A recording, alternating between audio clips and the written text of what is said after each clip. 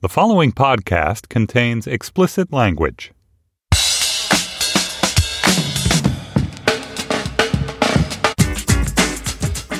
Hi, this is Josh Levine, and this is Slate's sports podcast, Hang Up and Listen, for the week of February 4th, 2019. On this week's show, we'll talk about a Super Bowl that was definitely a football game. You cannot argue with that, Stefan.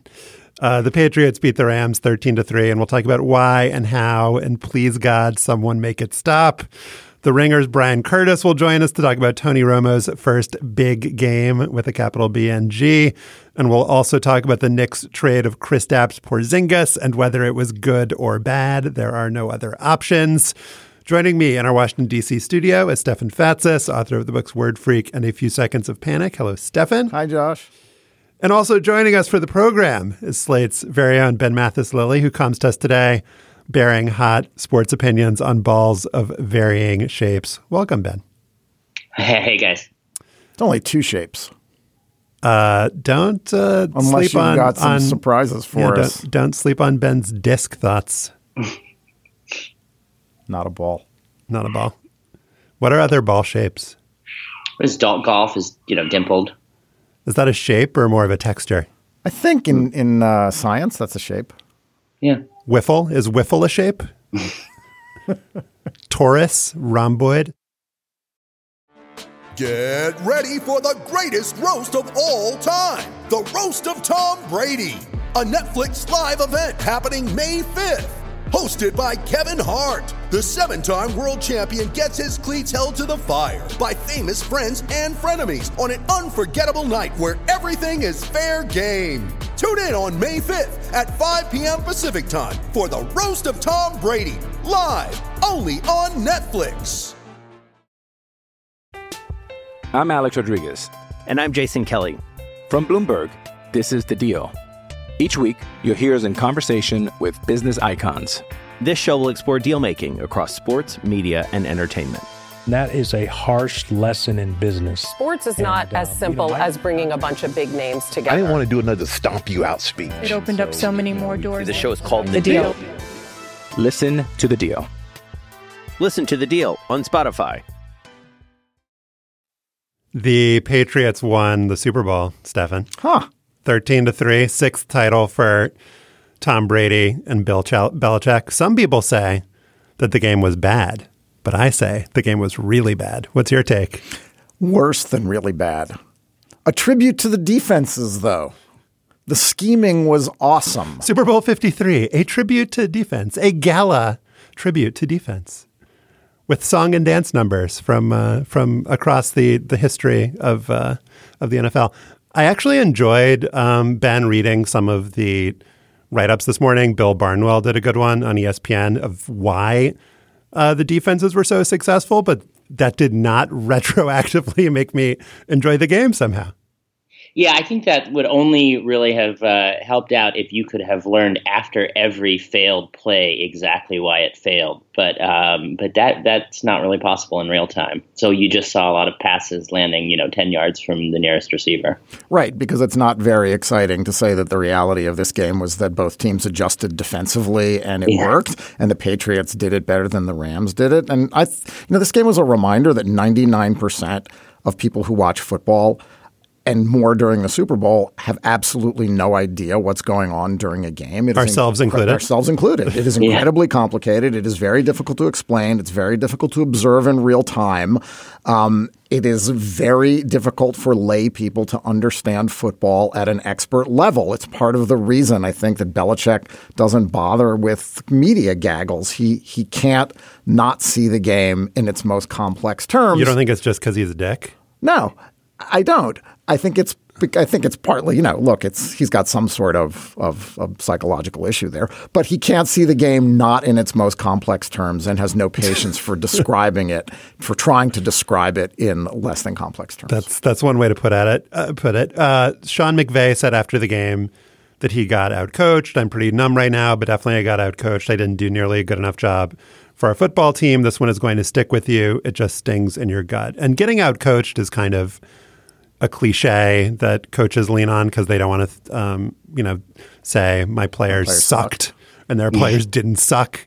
But in this case, it seems actually apt. And the fascinating thing to me is that Belichick is rightly, and Brian Flores, the Patriots defensive coordinator, rightly getting credit for having a really good game plan and implementing it well. But the Chiefs scored 31 points against the Patriots in the AFC Championship game. And last year's Super Bowl, Nick Foles, Doug Peterson, and the Eagles totally carved up the Patriots. And so this notion of Belichick being a mastermind and a guru who can do no wrong is kind of correct in aggregate if you look over his entire career. But it's certainly not been the case in big games in recent years. And so, Ben, what was it in the pieces that you read that sort of helped point to this is the reason why McVay in this particular game got outcoached where other coaches maybe didn't?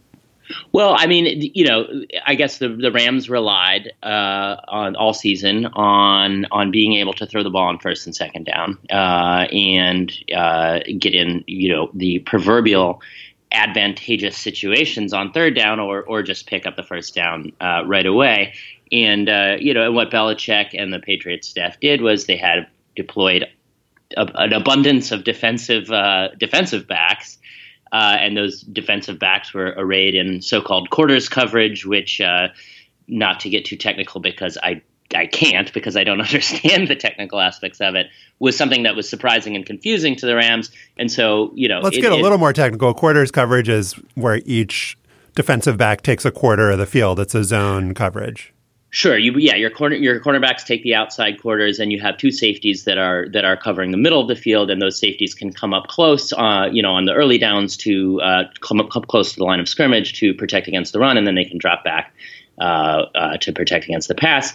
And these defensive backs are also very skilled. And as an article we wrote last week published last week on Slate pointed out, Belichick has been hoarding defensive backs for the last few years. And so they just had a lot of guys to throw at the Rams receivers.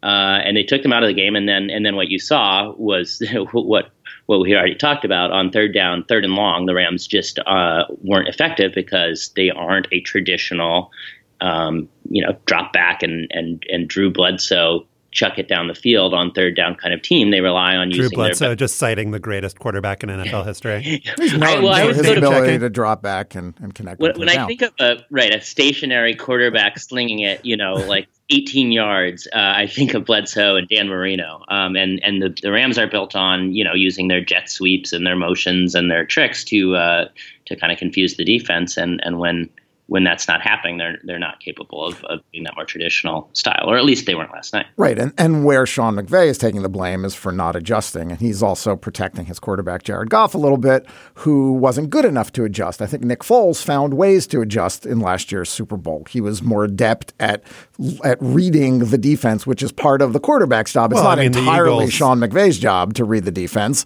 It is Sean McVay's job to call the plays. I mean, the Eagles were never on the back foot in that game either. Like it seemed like it was the Patriots who were in a position where they needed to adjust to what the Eagles were doing last year, and it was quite the opposite this time around. I mean, it's something kind of new that I've learned about football this year, and it might have been from a Barnwell column or somebody else, is this notion that third down conversion percentage is often cited as a reason why certain teams win and certain teams don't. But in fact, third down conversions fluctuate pretty wildly. And so the key to winning is to never get into third down, which is what you were saying, Ben. And so just by virtue of the fact that the Rams were unable to succeed on first and second down, just put them over and over again in position to fail and position to punt. And they're really, to simplify it even more, like not even getting into the nuances of what the Patriots were doing in terms of coverage, there are really two ways an offense can succeed. You need at least one of these two things. Number one is just have players who can, by virtue of how great they are, just like get open or make amazing plays in the open field or whatever it is that great players do. The other way is to put your decent players or even your great players in position to succeed by virtue of formations or scheme or confusion. And the Rams definitely had neither of those two things on Sunday. Partly because Gurley, whatever the hell is going on with Todd Gurley, like he was their guy all year who would take advantage of defenses and put them in bad positions. They also had a slot receiver Cooper Kupp, who's been out for a very long time, who was a matchup problem for defenses. And then the third guy they really had who puts defenses in bad positions was Brandon Cooks, who was in position to catch 2 touchdowns, and one by virtue of kind of Cooks not making a contested catch, and one by virtue of Goff just like not seeing him early enough. Yeah. Like they had the chance. Those were their 2 chances really to score touchdowns in the game, those games where Cooks got open or got kind of open and it just didn't work out. Well, the contested one, he had one hand to catch the ball with because the Patriots defender was dragging down his left arm. Right. And on the other one, that was nothing to do with Cooks. He was wide open in the middle of the field and Goff just didn't see him soon enough. I did think I saw someone say he might have gone a little too deep also. So, you know, and he was too open. Well, yeah. So he was on the back line and Goff was kind of threw a floater up there and didn't have as much of the field to play with because he had gone back. But yeah, I was going to say that too. And then on that last game sealing interception, it was Goff that didn't make the throw. I mean, Brady on the one drive they had was placing these balls to Gronkowski perfectly. And then on the other hand, you had Goff trying to throw that deep, I guess, fade route to Cooks in the end zone, and the blitz came through too quickly, and he just kind of chucked it up, and it was an easy pick for Gilmore. I don't think anyone is going to care or talk about it, but the Rams clearly did something on defense to screw up Tom Brady because given how well the Patriots flummoxed the Rams offense, you'd think that the final score would have been 30-3, but it wasn't. I mean, Brady, threw for a bunch of yards. I think the Patriots' total offense did exceed 400, but nothing felt super significant. I mean, they didn't mount, as you just said, Ben, a touchdown drive until there were 7 minutes left in the game. Through 3 quarters, with neither team had been in the opponent's red zone.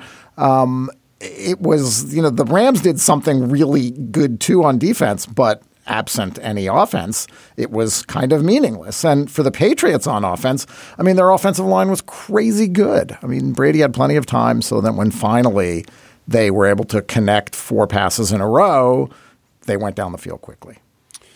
Yeah, it's kind of makes for a concise conversation because the only time that the Patriots really succeeded on offense was when they were throwing to Julian Edelman or on the last drive, and again, Bill Barnwell did a good job of explaining this in his column on ESPN on Monday morning, is that they ran this play, Haas wide juke, 3 times in a row, and it worked 3 times in a row, and that's really all they needed to do to win this game. This is a play where they split that they figured out a way basically to get cornerbacks to cover, James Devlin, the fullback, to cover Gronkowski, guys who are not their most agile receivers. And then they figured out a way to get linebackers on Edelman just by splitting the running backs and the tight ends out wide. And this was a failure of the Rams to make an adjustment. They did this 3 times in a row. But we just fixate on little mistakes like this in a game that's so low scoring and tightly contested. Whereas, not to make this too much about the Saints, but really it's always about the Saints when you think about it. But in the game last week when the Saints scored 23 points against a good Rams defense, lost in overtime, so many people said the Saints really blew it. You shouldn't blame the referees because they had so many chances. Tom Brady scores 13 points in this game, and he's the great Tom Brady who wins 6 rings. It's all contextual. It all depends on what happens in the game. And we're just so stupid about how we analyze games. And just to say that, an offense that scores 23 points really blew it and had all of these opportunities, whereas an offense that scored 13, they were so smart because they ran Haas wide juke 3 times in a row. It's well, great. You scored 1 touchdown. Congratulations. Yeah, but it was good enough to win this game. The other contextual part is that this was the second highest scoring season in NFL history. So we were conditioned to expect, and these were 2 of the 4 highest scoring teams, most potent offenses in the NFL. So we were conditioned to expect, and we've become conditioned to expect and to want and to appreciate offensive games. We want. We totally want. And this ended up not being anything like that. So it was just sort of head scratching. Like, what the hell is going on? Everyone's been telling us that it's all about offenses. The quarterback has all this protection. Everybody can get free. The defensive backs can't do anything anymore. Look at all the points. And then these teams go 6 for 25 on third down and punt 14 times. And you're like, what the fuck? Well, what I really enjoyed was the idea of this record scratch happening in front offices around the league, because as one of the other things that's already been happening with the teams that are already out of competition is everyone's been trying to hire a guy who kind of seems like Sean McVay, right? So the apotheosis of this was Cliff Kingsbury, who just got fired from Texas Tech, ending up as the head coach of the Arizona Cardinals because he runs a wide open spread offense. And then, and here you are in the third and fourth quarter of the Super Bowl, and the only thing that worked was the Patriots putting their fullback and Rex Burkhead, who is basically a fullback, on the field with Rob Gronkowski. So it's like, oh, no, now we've got to go back and hire the fullbacks guy. This era is over. The era is over. Oh, the era is not over. Let's be clear. Should we talk about Julian Edelman a little bit? Yeah, let's talk about Julian Edelman a little bit. But before we do that, I wanted to just note that I feel like there is kind of a narrow path for the fan to appreciate a defensive game. And there was one play. So you guys remember the softball episode of The Simpsons where they're doing the training montage and they show just to demonstrate how great all of the players are. It's like guy hits a home run, but it's like caught over the fence and then throws it in, and there's like a tag, like a perfect throw, and like the guy, it's just like a perfect tag play at home. Like when teams are evenly matched and playing really well, sports don't generally look like that. Like if a defense is getting a lot of pressure up the middle, the quarterback just looks totally panicked.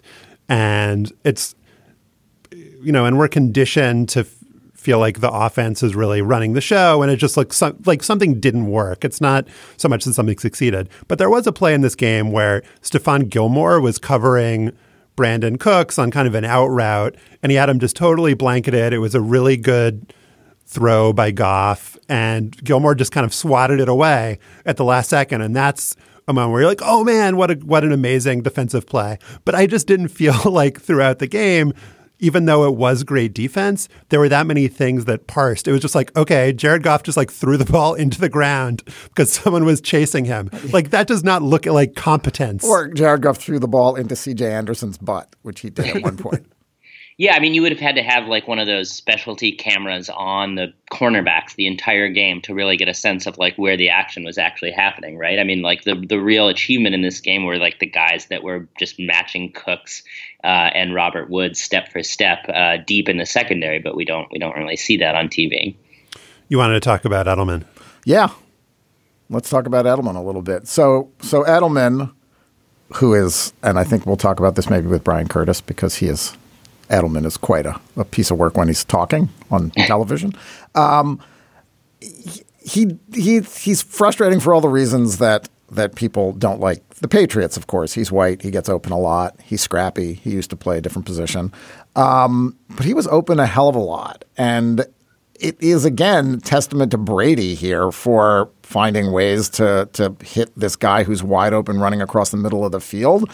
But we would be remiss if we did not note that Edelman missed 4 games this season because of a performance-enhancing drug suspension, which nobody says anything about in football. I mean, look, people say a lot of things about it on Twitter. Yeah, they do. Baseball writers said a lot about it on Twitter last night. Tyler Kepner, Joe Sheehan, John Heyman. He would have been out if it had been baseball. Right, could not play in the postseason, given the rules. I find that. Does that bother you? It doesn't bother me. I feel like I'm not somebody who particularly cares about PEDs. I don't get on. It doesn't offend me morally, and so just noting like, oh, if we had like a way more punitive regime, then this guy wouldn't have won the MVP. It's like, do we really want to impose that on the NFL? I mean, given what these players have to go through to actually play, do we think that whatever it is that Julian Edelman took is actually, worse and or better for him than the stuff that players take that is legal? It's just like, I don't particularly care. Like, if you're in on football, then I just don't feel like you have any ground to stand on to criticize anything the players do or don't take to play this ridiculous game. And yet he was suspended for 4 games for violating some policy. So at some point it's like, well, if Goodell suspended him, then certainly yeah, I mean, that's where the eye rolling begins. I mean, look, everybody, the number of players that could or would be suspended if football's testing policies were more rigorous would be much higher. And you're right, Josh, maybe we shouldn't care at all. And maybe Julian Edelman, whatever he took, fine. I mean, the problem with the policy is that we have no idea.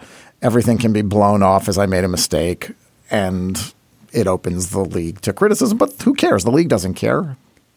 Yeah, and the thing that I think you guys are right. I agree with your on the moral aspect of it.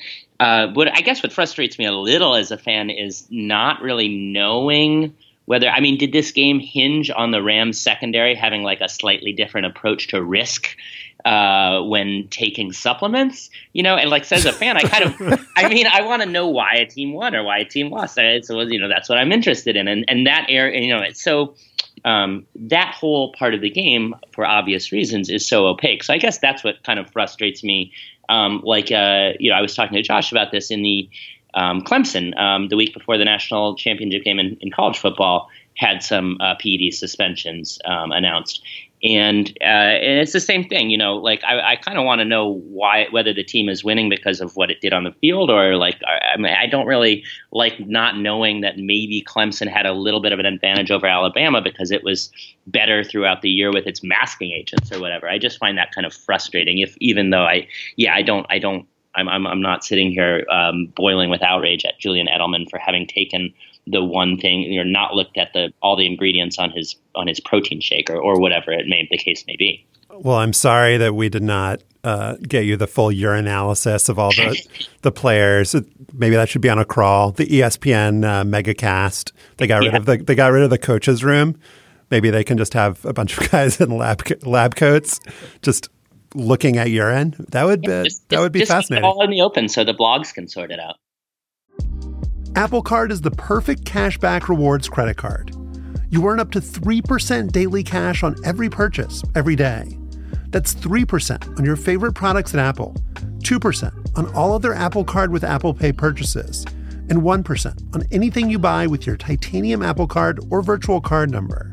Visit apple.co/card calculator to see how much you can earn. Apple Card issued by Goldman Sachs Bank USA, Salt Lake City branch, subject to credit approval. Terms apply. Before we get to our conversation about Tony Romo with The Ringer's Brian Curtis, I wanted to let you know that in our bonus segment for Slate Plus members, Ben and Stefan and I are going to talk about the fans of the New Orleans Saints, maybe myself included, who just cannot get over that whole situation that happened. And should fans of the New Orleans Saints, maybe myself included, just get over that situation that happened. To hear that conversation, join Slate Plus. It's just $35 for the first year. You can sign up at slate.com/hangupplus. And now let us talk about the broadcast of Super Bowl 53. Joining us now to discuss is The Ringer's Brian Curtis, who did he played the Super Bowl perfectly, did the week of preamble, skipped out on the game. Congratulations, Brian. You played it well. Yeah, it turns out you can't hear the announcers from the press box. So I flew home. I was done. The real story is Romo, and all the football seemed really secondary.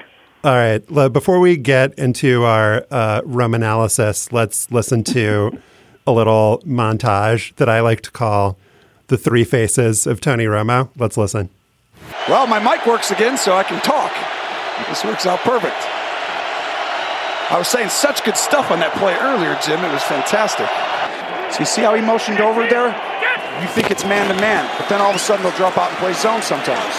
Pocket protected. That leaves Edelman open. And shoved out by Talim. They went all-out pressure. Belichick waited the whole game to send it, and Gilmore wasn't going to get beat deep, waiting for the big-time interception. So we've got comedian Romo, prognosticator Romo, and excitable Romo.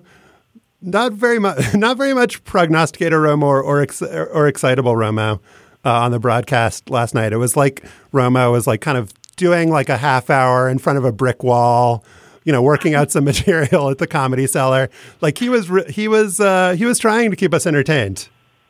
Yes, he was. And I think amidst all the, Romo mania, he's the next Madden, and Howard Cosell and Don Meredith all wrapped into one stuff that we've been hearing for like months, if not years now. It's his one weakness, which is when there's a bad game, Romo is kind of at one register, which is deliriously happy to be watching football. And it's sort of, his producer actually told me that in Atlanta this week. He's like, we really have to work on, if there's a crappy game and people at home aren't as enthusiastic as you, what do you do? And how do you kind of come to their level and, acknowledge this is kind of boring and bad, and, sort of work within that template. I thought that Jim Nantz, and I'm going to say something nice about Jim Nantz now, I thought that Jim Nantz did a good job of helping Romo be funnier, which is a really weird thing to say because you don't think of Jim Nantz and sense of humor in the same breath. But there were a couple points during the game that Nantz was really good. At one point, I think it was Romo or it might have been Nantz, who praised a fantastic clothesline of a player and then made a longest yard reference very sort of subtly. And then there was another point where the refs, a flag was thrown and nobody could quite figure out what the call was going to be. And Tony Romo I don't know whether he remembered this from my childhood, but there was a Monday Night Football broadcast in the 70s where I think it was Dandy Don Meredith and Alex Karras, and it was a blowout game, and they said, let's cut to the huddle and hear what they're saying. And then Alex Karras started to recite the Lord's Prayer, and Romo was intuiting what was going on among the referees. And they just found a way to kind of be funny when this game was not conducive to funny. Yeah, I think one of the most fascinating things Romo has done is his effect on Jim Nantz, who is, as you say, will never be confused with, a comedian who is headlining at Madison Square Garden. But what he's done, what Jim Nantz was always really good at, was being pretty technically great at announcing things. And Romo, and what he's done, and he said this week too, is to try to match Romo's enthusiasm and to try to kind of smile along with Romo. So all of a sudden, you've got him, sort of working as the comedy partner. And I think that's been maybe the most dramatic effect of the whole Romo deal, is that Jim Nantz just feels like he's found a totally different gear. Yeah, he feels more human. I've really softened. It's like a manic pixie, the manic pixie dream girl narrative. I was going to say congratulations to Jim Nantz on his third marriage. Just keeps injecting new life, youth into Jim Nantz's life. Ben, you wanted to talk about how this game was kind of uniquely unsuited for analysis, just given how the action was in the secondary, right? Yeah, and so I was looking a little bit into the All-22 tape, which is the kind of the vaunted and previously mythical tape that has every player in the field on it that coaches watch, and for decades, this Wall Street Journal article I was just looking at, decades this wasn't made available to the public. The feeling, probably correctly, was that when football broadcasts started, almost all of the action really was on the line. You didn't really need to see downfield for the 12 to 15 passes a game. You didn't need to see those guys on every snap. But obviously the game now, when you have teams throwing 40, 50 times a game, and especially in a game like this where everything turns on these matchups between safeties and cornerbacks and receivers and slot receivers and tight ends, that was all happening, and there certainly was action in that part of the field, but we weren't seeing it because we were mostly seeing the lines, running in guys on the line running into each other. Neither team running the ball much, so it was mostly lines running into each other. Quarterback drops back, can't find anything, throws it away, and that's and that obviously made it a pretty dull broadcast to watch when you're not seeing what Gilmore, what the McCourties are doing in the backfield.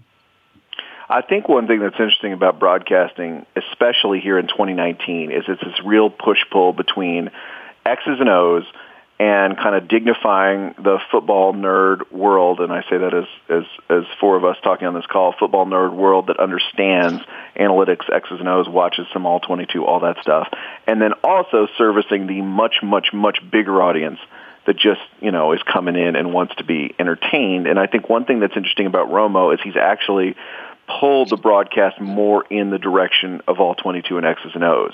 And his producer, Jim Rickoff, said this week that one thing he does is a lot of the times right before the ball is snapped, he says, I want to watch the safeties on this play, so let's pull the picture out. And this is the standard picture we see when the ball is snapped, to a wider shot so we can see more of the secondary. And I don't know this, but if my eyes didn't deceive me last night, if you watch, there were a bunch of times the ball was snapped and the players looked really small on the screen, even on my giant big screen. And I believe that was Romo saying, let's widen out so we can see just a little bit more of this. That's really interesting. I think the funny thing is he is of that mindset, and he actually wants to watch the game more like this, and he is probably doing as much as humanly possible to pull a mainstream television broadcast in that direction. I think which makes sense because he has the ability, though, to also service everybody else. His enthusiasm, his vocal inflections, his joking around. He does have the ability to sort of serve both audiences, and that's a good thing. Right, and obviously you have to be able to. The key is you have to be able to explain what's going on. You can't just show the entire field, as Josh was saying earlier. I mean, it's maniacally complex. So it's if all you do is pull out, it just looks like even more of a mess than it already does. So obviously you have to have that ability to do that, and at the same time simplify, these kind of like immensely complicated schemes down to something that everyone can understand. I am officially tap the brakes guy on any John Madden comparisons. John Madden being the best that has ever done this in not football, but just sports broadcasting, period, ever. I won't hear arguments otherwise, and I won't even entertain Tony Romo being in that sentence for, another 5 years. But the one thing they both did really well is they understand schematically everything that's happening, and they pick one thing on a replay, and they explain it in really, really normal human language and really, really inviting, appealing language so that anybody watching it can understand. And if you watched him last night, he doesn't use a ton of terminology. He doesn't use, inside release and all that stuff, or maybe he puts it in there, but really it's just he's looking for Gronk on the outside here, right? This is the way this scheme, or watch, Edelman is coming across the play, or Brandon Cooks is coming across the play and he was wide open. That kind of stuff. He's just really, really good at that. So it did seem, though, Brian, that he predicted a little bit less in the Super Bowl. And I'm wondering both if that was your sense as well, but also how much do you think Romo, his charm and like a great Romo game is predicated on offensive success? Because it's really fun to hear Romo say, they're going to throw it to Edelman here and he's going to be wide open. And then he's wide open. It's like less... You don't really hear Romo say, oh, man, on this play, Goff's going to probably run around and then throw it into the ground after 5 yards. It's kind of a less exciting prediction, right?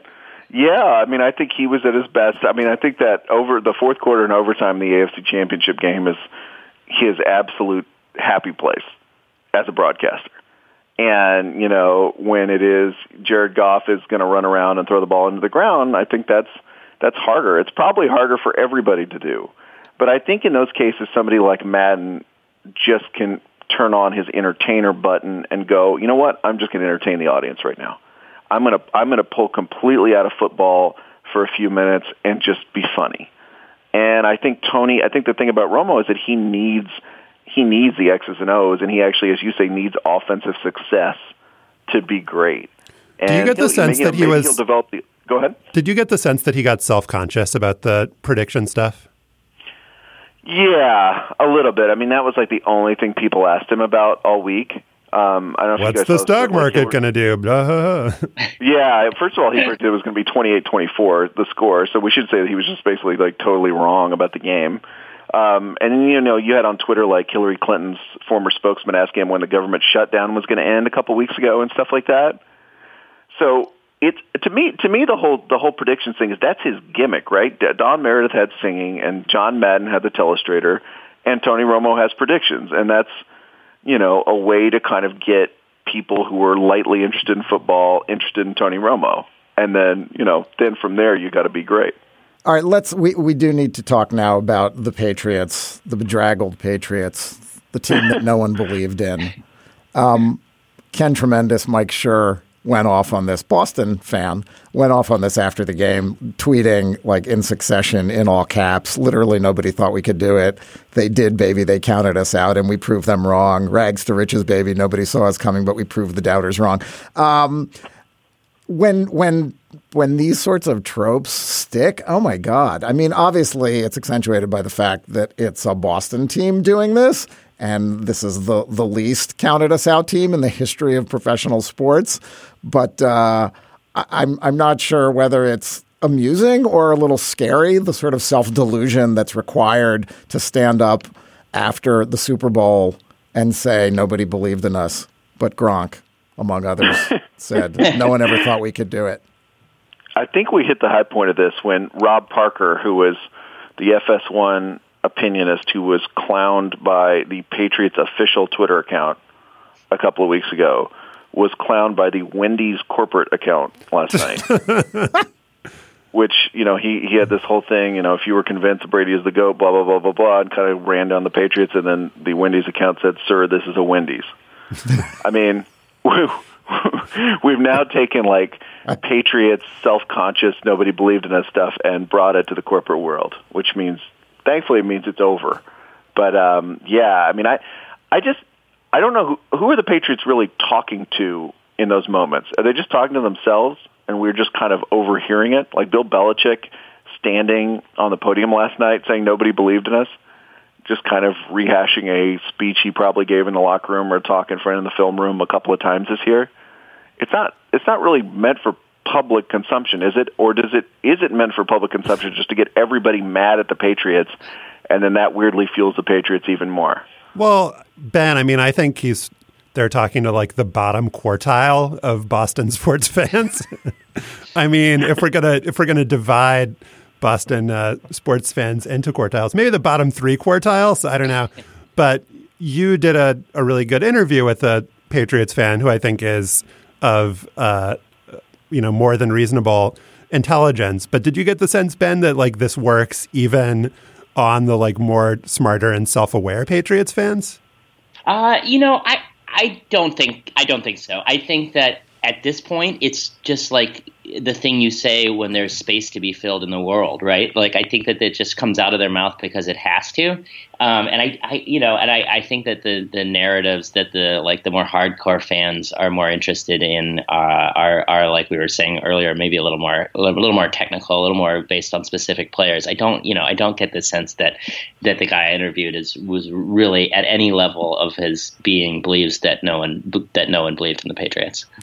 So, Brian, kind of last question that I had going into the game that I don't feel has been resolved after the game is that I felt that it was really, really hard for me and for anyone else in the press to figure out new things to say about Brady, about Belichick, about the Patriots dynasty. Did you kind of sense that? I don't know if there was any anxiety about that in the media, if that's not how the sports media works. Do you feel like anything new was said or could be said or will be said? Yeah, I feel like we did have a real storyline, quote-unquote, deficit after the game. And I think if the Rams had won, right, it was all there on the table for us, right? End of the Pats dynasty. Is this it? Will they ever be back? Have we seen the end of an amazing and maybe, sports thing that will never happen again? But then the Pats won, and they won in kind of really boring, low-scoring fashion. So, yeah, it was just sort of like Brady did it again. Boy, those Patriots, what a great team. everybody believed in them, but they don't think so. Yeah, I did notice that a little bit, kind of scrounging around. Even by press box standards, it seemed a little desperate last night. Did it also seem desperate to you in the 2 weeks leading up to the Super Bowl? I mean, I felt disengaged from the narratives. I mean, again, because it was Brady and Belichick for the 84th time. But the funny thing was that going into the conference championship games, right, everybody was saying there's no possible bad matchup here. Right. Any game has so many amazing storylines. Not true, apparently. Yeah, I also think we're kind of like, now we're colored by that Super Bowl, right? I mean, if this had been, 35-31 last night, even if the Patriots had won, we'd probably be a little more narratively excited this morning instead of kind of like depressed and mellow. But it was just so boring that I think we now just, everything in retrospect seems boring too. Well, yeah, I mean, and the thing is, and Barnwell does his best, but like no matter how well you explain a defensive game plan, when the biggest takeaway from a game is a game plan, which is literally a bunch of papers, there's just no way to make that as thrilling as other outcomes. Brian Curtis, he does the Press Box podcast for The Ringer. He also writes also for The Ringer. Brian, thank you. We believed in you. We'll believe in you again. Can I go out on one of those signature Tony Romo noises like he had with the 3rd and 1 there in the fourth quarter where he goes, oh, Jim, it's so close. I think the segment's ending, Brian. Oh, see you guys later. See ya. I'm Alex Rodriguez. And I'm Jason Kelly. From Bloomberg, this is The Deal. Each week, you'll hear us in conversation with business icons. This show will explore deal-making across sports, media, and entertainment. That is a harsh lesson in business. Sports is not as simple as bringing a bunch of big names together. I didn't want to do another stomp you out speech. It opened up so many more doors. The show is called The Deal. Listen to The Deal. Listen to The Deal on Spotify. Last week, the New York Knickerbockers traded their good player. I used the singular advisedly there, trading 23-year-old Kristaps Porzingis to the Dallas Mavericks in exchange for a bunch of stuff, some first-round picks, some salary cap relief, throw in a DeAndre Jordan here and there. The initial response, Ben, to this trade was from Knicks Nation, universally negative. The insta response was people basically like throwing themselves off a bridge. Then the smart people came in and said, actually, this was a smart trade for the Knicks. You're Kevin Peltons. We love Kevin Pelton here on this program. That this was a good idea for them to acquire some assets. And then you, Ben Mathis-Lilly, were the backlash to the backlash. Your natural mode in life, explaining the dumb take, explaining that no, the initial gut reaction, leading with your gut, was right in this case. That it was dumb, it was stupid. People should be angry. Can you explain this take cycle and your view of how it developed? Well, sure. So, I mean, like you said, the initial reaction was just complete panic and disbelief. Although tinged with a little bit of belief, because the Knicks basically do this every 5 years. They get rid of like whatever cause you had for hope, whether it's the nice start to that season they had with Amari Stoudemire before they traded everyone on the roster for Carmelo. Jeremy Lin obviously was supposed to be sticking around the Knicks. They were going to sign him for whatever it took until they changed their mind and decided to let him go. And then now you have Kristaps. So I mean, Knicks. There's some comfort in that we've gone through this before. We know we know this scenario. Also, you have to credit the Knicks with consistency. Yeah, you want consistency in your front office. Well, and so I think that's actually part of the reason why there's this divide between some of the more hardcore Knicks fans and the national writers on this issue, is because the Knicks fans are intimately familiar with the reality that the Knicks front office is not going to take advantage of whatever opportunities they have afforded themselves with this move. I mean, I also am a big fan of Kevin Pelton's. The other person I cite in my story was Andrew Sharp at Sports Illustrated, also a very good, smart writer. I think that what those guys didn't quite, they looked at what was happening on the piece of paper that lists what went out and what came in. And what you have to take into account that I don't think they quite did was that the people that now have this cap space, to spend on free agents are the Knicks. They're the people that just decided to get rid of Kristaps Porzingis after 3 seasons, and who didn't re-sign Jeremy Lin, and who blew up the team for Carmelo Anthony, and on and on and on. So I feel like even analytically, you have to, price that in somehow to what happened. The great value of Kristaps to the Knicks was that they couldn't screw him up. They couldn't screw up his acquisition because he was already there. The hardest thing for the Knicks is getting the good player onto the team. So I feel like that even on an analytic level, those takes didn't quite fully encompass the situation. Stefan, curious for your thoughts, but one thing that we should say just for setup purposes is that the Knicks now going into next year have $71 million roughly in cap room, which means that they can sign 2 max free agents such as Kevin Durant and Kyrie Irving. And so the smart people who are saying this is actually a good trade, you're accounting for the fact that the best case scenario for the Knicks here is that you've now given yourself the opportunity to sign Durant and Kyrie Irving. Which ties into a point that you made in your piece, Ben, which is that from the perspective of certain basketball writers and some fans, or at least disengaged fans who don't view being a fan of a team as an emotional, visceral thing, that the sort of moneyballification of the way we view team construction is ruining fandom. Like, we were happy to have Kristaps Porzingis as a Knick because Kristaps Porzingis was really good at basketball and a fun player to have around. You're weeing this? I'm weeing this. I like the Knicks. I grew up a Knicks fan. That's what we want out of fandom. You want to have someone that you can enjoy. You can't enjoy cap space. And this is sort of a similar conversation to the one we had several times about the 76ers and the process.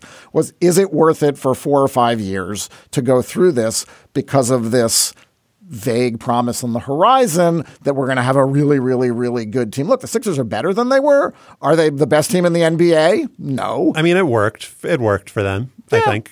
But was it worth it worth the 5 years in the desert? Sure.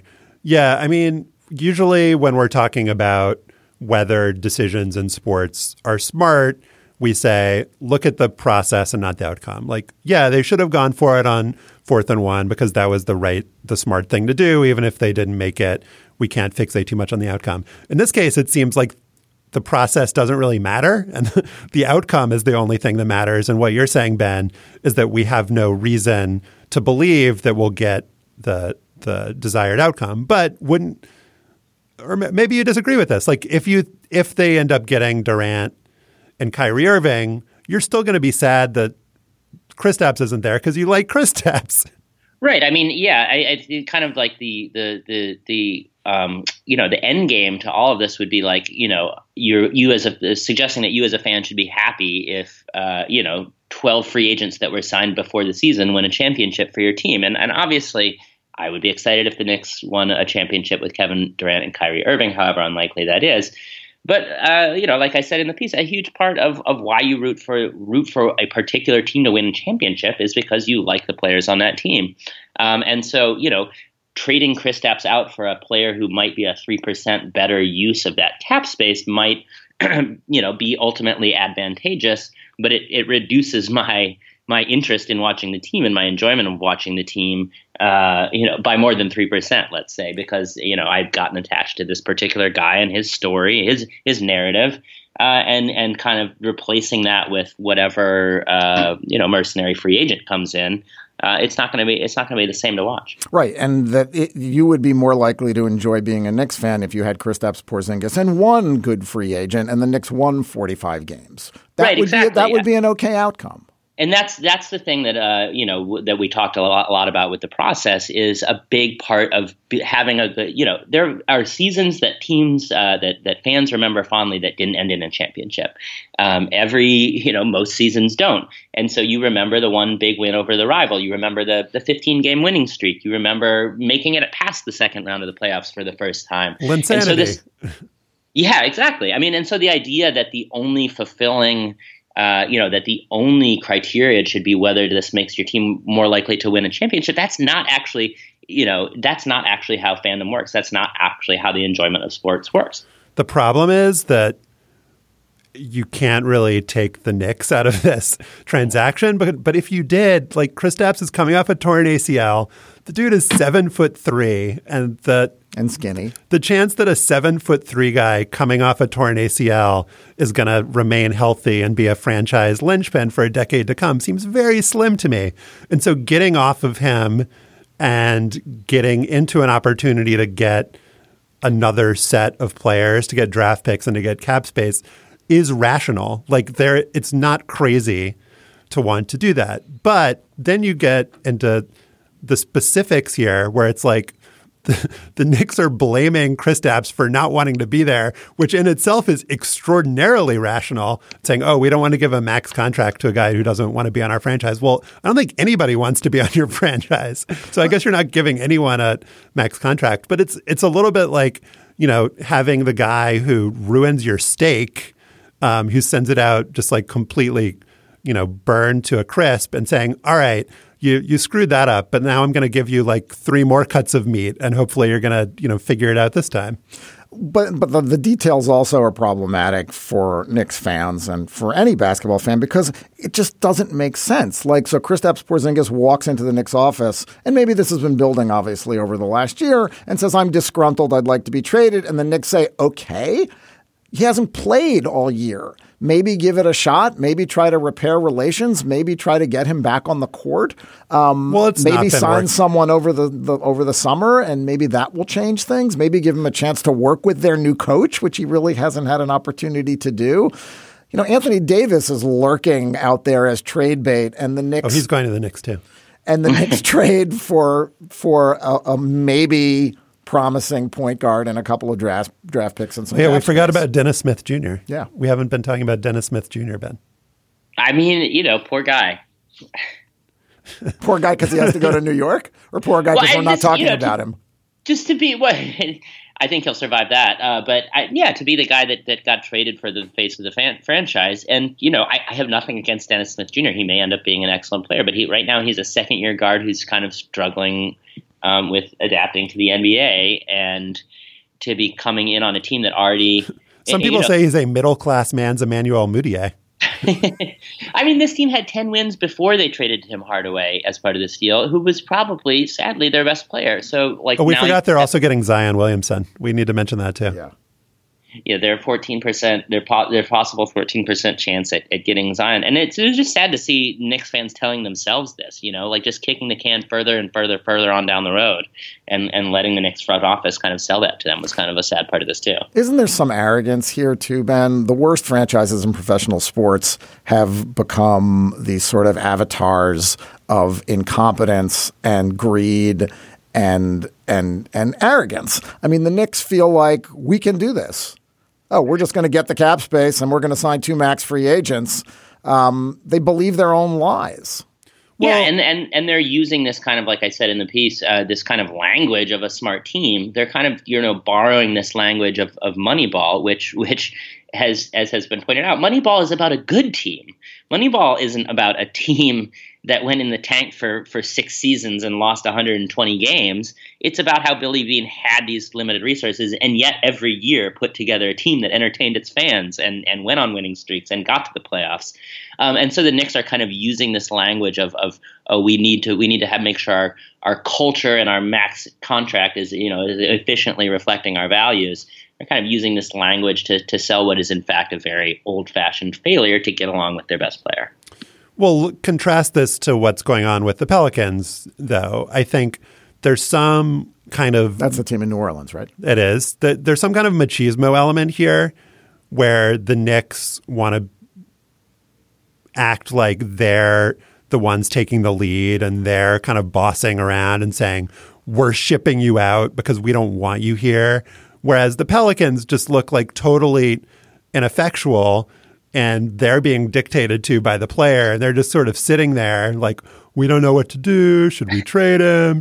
He's going to sit out? Should we play him? The Lakers are putting all this pressure on us, but we don't know if we want to send him to the Lakers. They just look like they have absolutely no idea what they're doing. They're like being controlled by agents and they just don't have the future of their franchise is being like dictated beyond their walls. And so the Knicks, at least they're like confident and stupid. Like I think there's something to that, Ben, and it plays into what you're saying too, Stefan. It's like knowing how to talk about what you're doing is important in being able to retain your job. I think James Dolan probably likes the fact they're saying, oh, this guy doesn't want to be a Knick. Like, let's get him out of here. Yeah, I mean, the one thing the Knicks have always been good at is having a very high level of self-regard, which is evident not only in trading Kristaps, but also in this belief that after all of this, Kevin Durant, who's just spent how many ever seasons with the best organization in basketball, is gonna want it to come to New York just because the arena is physically located in Manhattan. That they always can kind of just fall back on that. With the Lucky Land Slots, you can get lucky just about anywhere. This is your captain speaking. We've got clear runway and the weather's fine, but we're just going to circle up here a while and get lucky. No, nothing like that. It's just these cash prizes add up quick. So I suggest you sit back, keep your tray table upright, and start getting lucky. Play for free at LuckyLandSlots.com. Are you feeling lucky? No purchase necessary. Void where prohibited by law. 18+ terms and conditions apply. See website for details. And now it is time for After Balls. We spent some time talking about Kristaps Porzingis. He is, of course, from Latvia. He is not the only 3-6 Latvia. He's not the only Latvian to have played in the NBA. There have been several players from Latvia. Andris Biedrins, Rodions Kuric. Is that dude in the NBA still? Yeah, no. he's having a good year for the Nets. For the Nets, yeah. Davis Bertans, he's on the Spurs right now. Good three-point shooter. The first NBA player from Latvia. Yep. Do you know who it is? No. It was Gundars Vetra. No, don't know Gundar. He was on the Timberwolves for one season in the early 1990s, 1992, 1993. And he had quite a career, averaged 3.5 points per game. But he also did this, Josh. Let's listen. Good pass, and Gundars maybe his first dunk of the season. I haven't seen Gundars dunk the ball in practice. That was his only dunk in the NBA. Gundars, saving it for the game. Yeah. He had a long career. Played all over the place in Europe. He's now coaching Spartak St. Petersburg. Stefan, what is your Gundars Svetra? Today, it is no surprise, at least to sentient fans, when a football player quits playing football. That wasn't the case when, after just 2 seasons, Chip Oliver left the Oakland Raiders in 1970. Oliver was one of the very finest prospects in football, in the words of team owner Al Davis. He started at linebacker in Oakland's 17-7 loss to Kansas City in the American Football League championship game that January.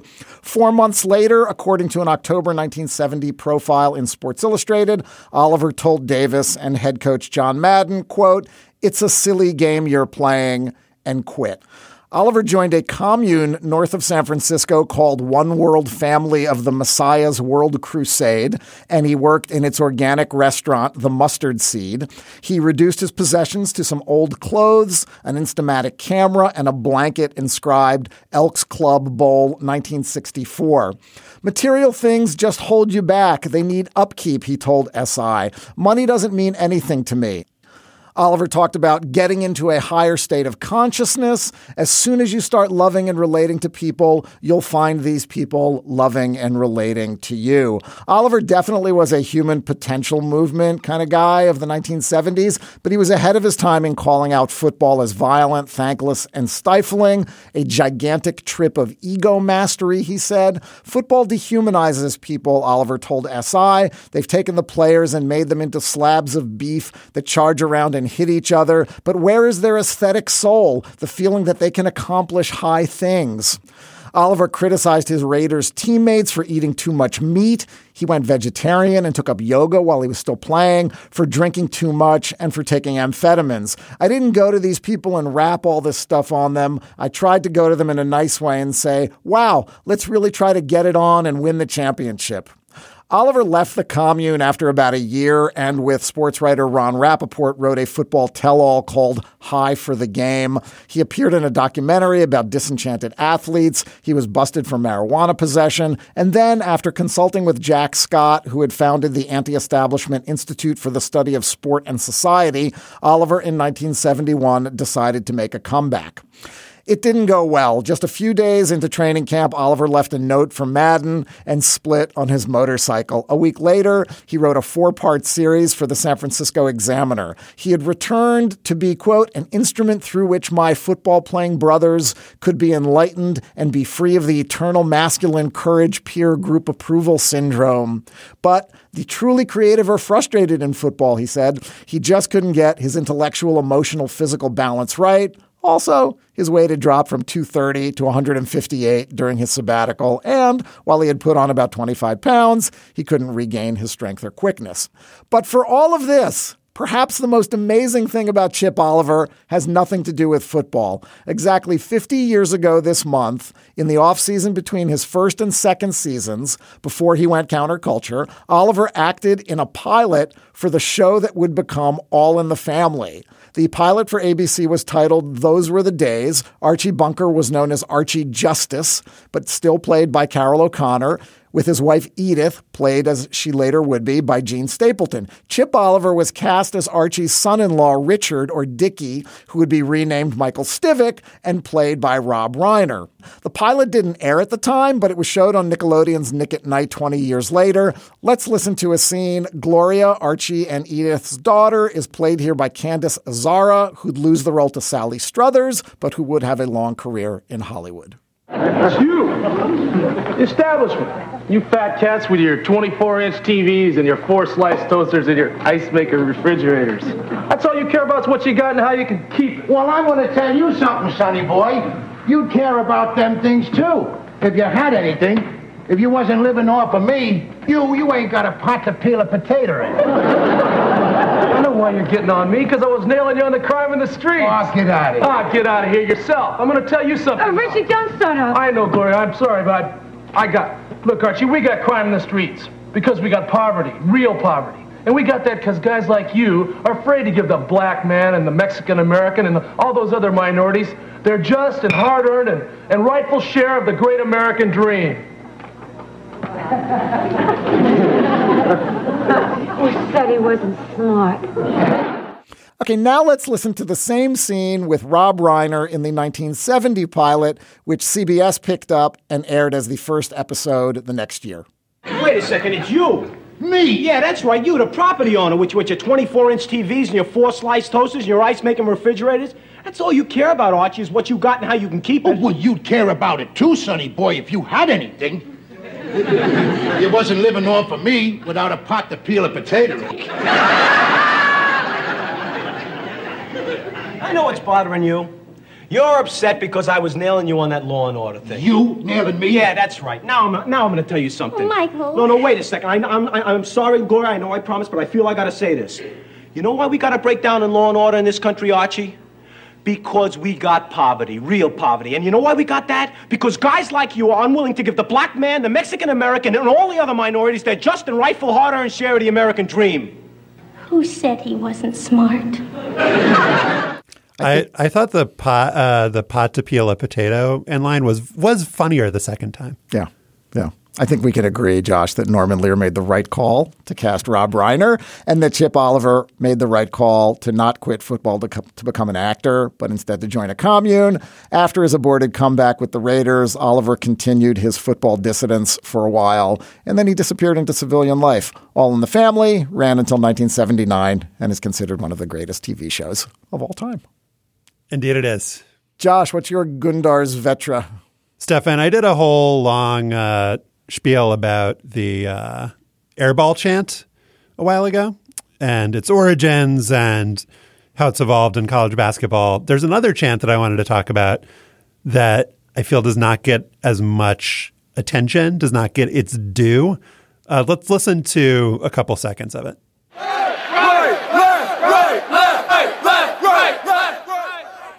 Are you familiar with the left, right chant? I've heard it. Yeah. So when a player fells out. And I think it's pretty much exclusive to college basketball. The fans in the student section will celebrate his march to the bench with a left, right, left, right, left, right, and then sit down upon the sitting down.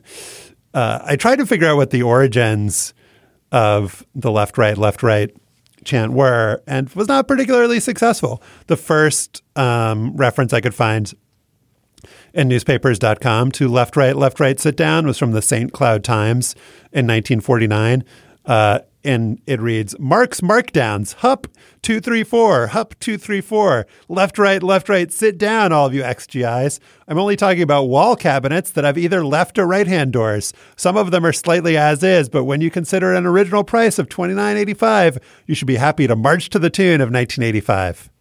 So, wall cabinets, not basketball. Wisconsin State Journal, April 1991, a long feature about the Madison Muskies minor league baseball team, talking about a fan who is now a math teacher in New Jersey, was responsible for various activities at Muskies games like Kazoo Night and creating a Muskies songbook, but he was only part of the attraction. Section J became famous for instigating the Let's Go Fish chant and the left, right, sit down, you bum ritual after an opposing batter struck out. So also a baseball thing. St. Louis Post-Dispatch from 1993 was the first reference I could find to college basketball, talking about how Kansas State fans yell as they move to the bench, opposing players left, right, sit down with a grin on their face. And then there have been other examples. Hawaii did it. Purdue does it. LSU does it, et cetera. So the reason that I thought of this is because in the LSU-Arkansas game at LSU on Saturday, LSU did this chant when Arkansas's best player, Daniel Gafford, sat down. And perhaps the reason that this chant hasn't caught on in the NBA, maybe there's another reason, but it's really dumb. It's extremely ineffectual because it's so easy to subvert. You're giving the opposing player a huge amount of control and agency. Now let's listen to this clip. We heard 5 seconds of it before, but this is from a game at the University of Central Florida. It was uploaded in 2013, and you'll get a sense of how this typically plays out. Let's listen to the full clip.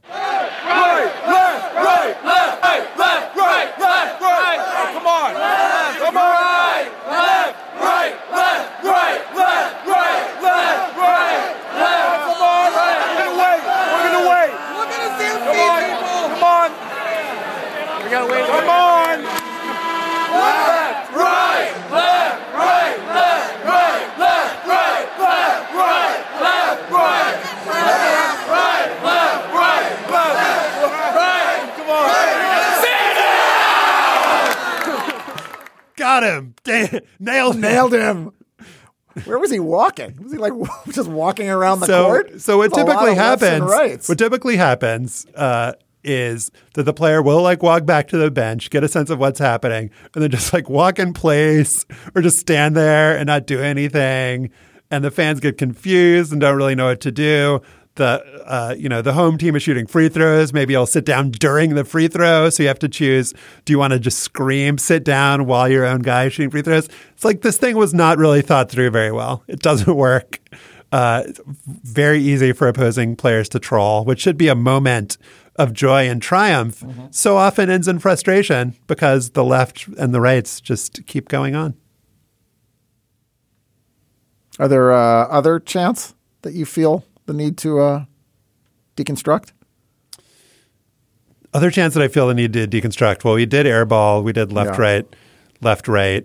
I feel like one that doesn't get done anymore. Did you do this at Penn where you would wave the newspaper and then ball it up and throw it onto the court? No, we did not do that. But that was the one that I feel like was ubiquitous when I was growing up, and you don't really see anymore just because of the lack of respect or interest in print media. It could be that, or it could be that they don't want people throwing shit on the court anymore. At Penn, we used to throw streamers, red and blue streamers, onto the court after Penn's first made basket, and they outlawed that. That seems like a huge pain in the ass for the custodial staff. Though, but it was awesome. Our best chants, I think, were, with Princeton, it was always boring, the boring chant. Boring, boring. and one that became popular easily for a while. subverted by Princeton doing something not boring. Right, exactly. It's winning. That usually subverted it. The other one I really enjoyed is when the littlest, whitest guy on the other team would touch the basketball, everyone would start clapping, and as soon as he passed it, they would stop. Yeah. Just a little bit of self-loathing involved in that chant, perhaps? No. Oh, for me? Yeah. Yeah, for sure. That is our show for today. Stefan Fatsis loves himself. Our producer is Patrick Fort. To listen to past shows and subscribe or just reach out, go to slate.com/hangup.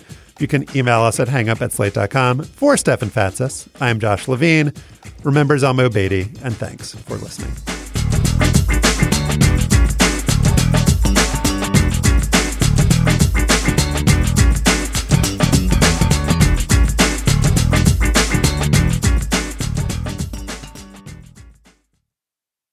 Hello, it is Ryan, and I was on a flight the other day playing one of my favorite social spin slot games on ChumbaCasino.com. I looked over at the person sitting next to me, and you know what they were doing? They were also playing Chumba Casino. Coincidence? I think not. Everybody's loving having fun with it. Chumba Casino is home to hundreds of casino-style games that you can play for free anytime, anywhere, even at 30,000 feet. So sign up now at ChumbaCasino.com to claim your free welcome bonus. That's ChumbaCasino.com and live the Chumba life. No purchase necessary. VGW. Void where prohibited by law. See terms and conditions. 18+. Hi, this is Dahlia Lithwick, host of Slate's legal podcast, Amicus. If you're listening to this show, you might be interested in Amicus's live show that we're hosting in Washington, D.C. on Tuesday, May the 14th. My colleague, Mark Joseph Stern, and I will be talking to some amazing guests, including Sherrilyn Ifill and a sitting state Supreme Court justice, all about how originalism, a relatively recently invented way of interpreting the Constitution, has taken over the Supreme Court and radically reshaped the law. It's been doctrinal rocket fuel for the conservative legal movement and facilitated the rolling back of abortion rights, the expansion of gun rights, and the obliteration of the separation of church and state.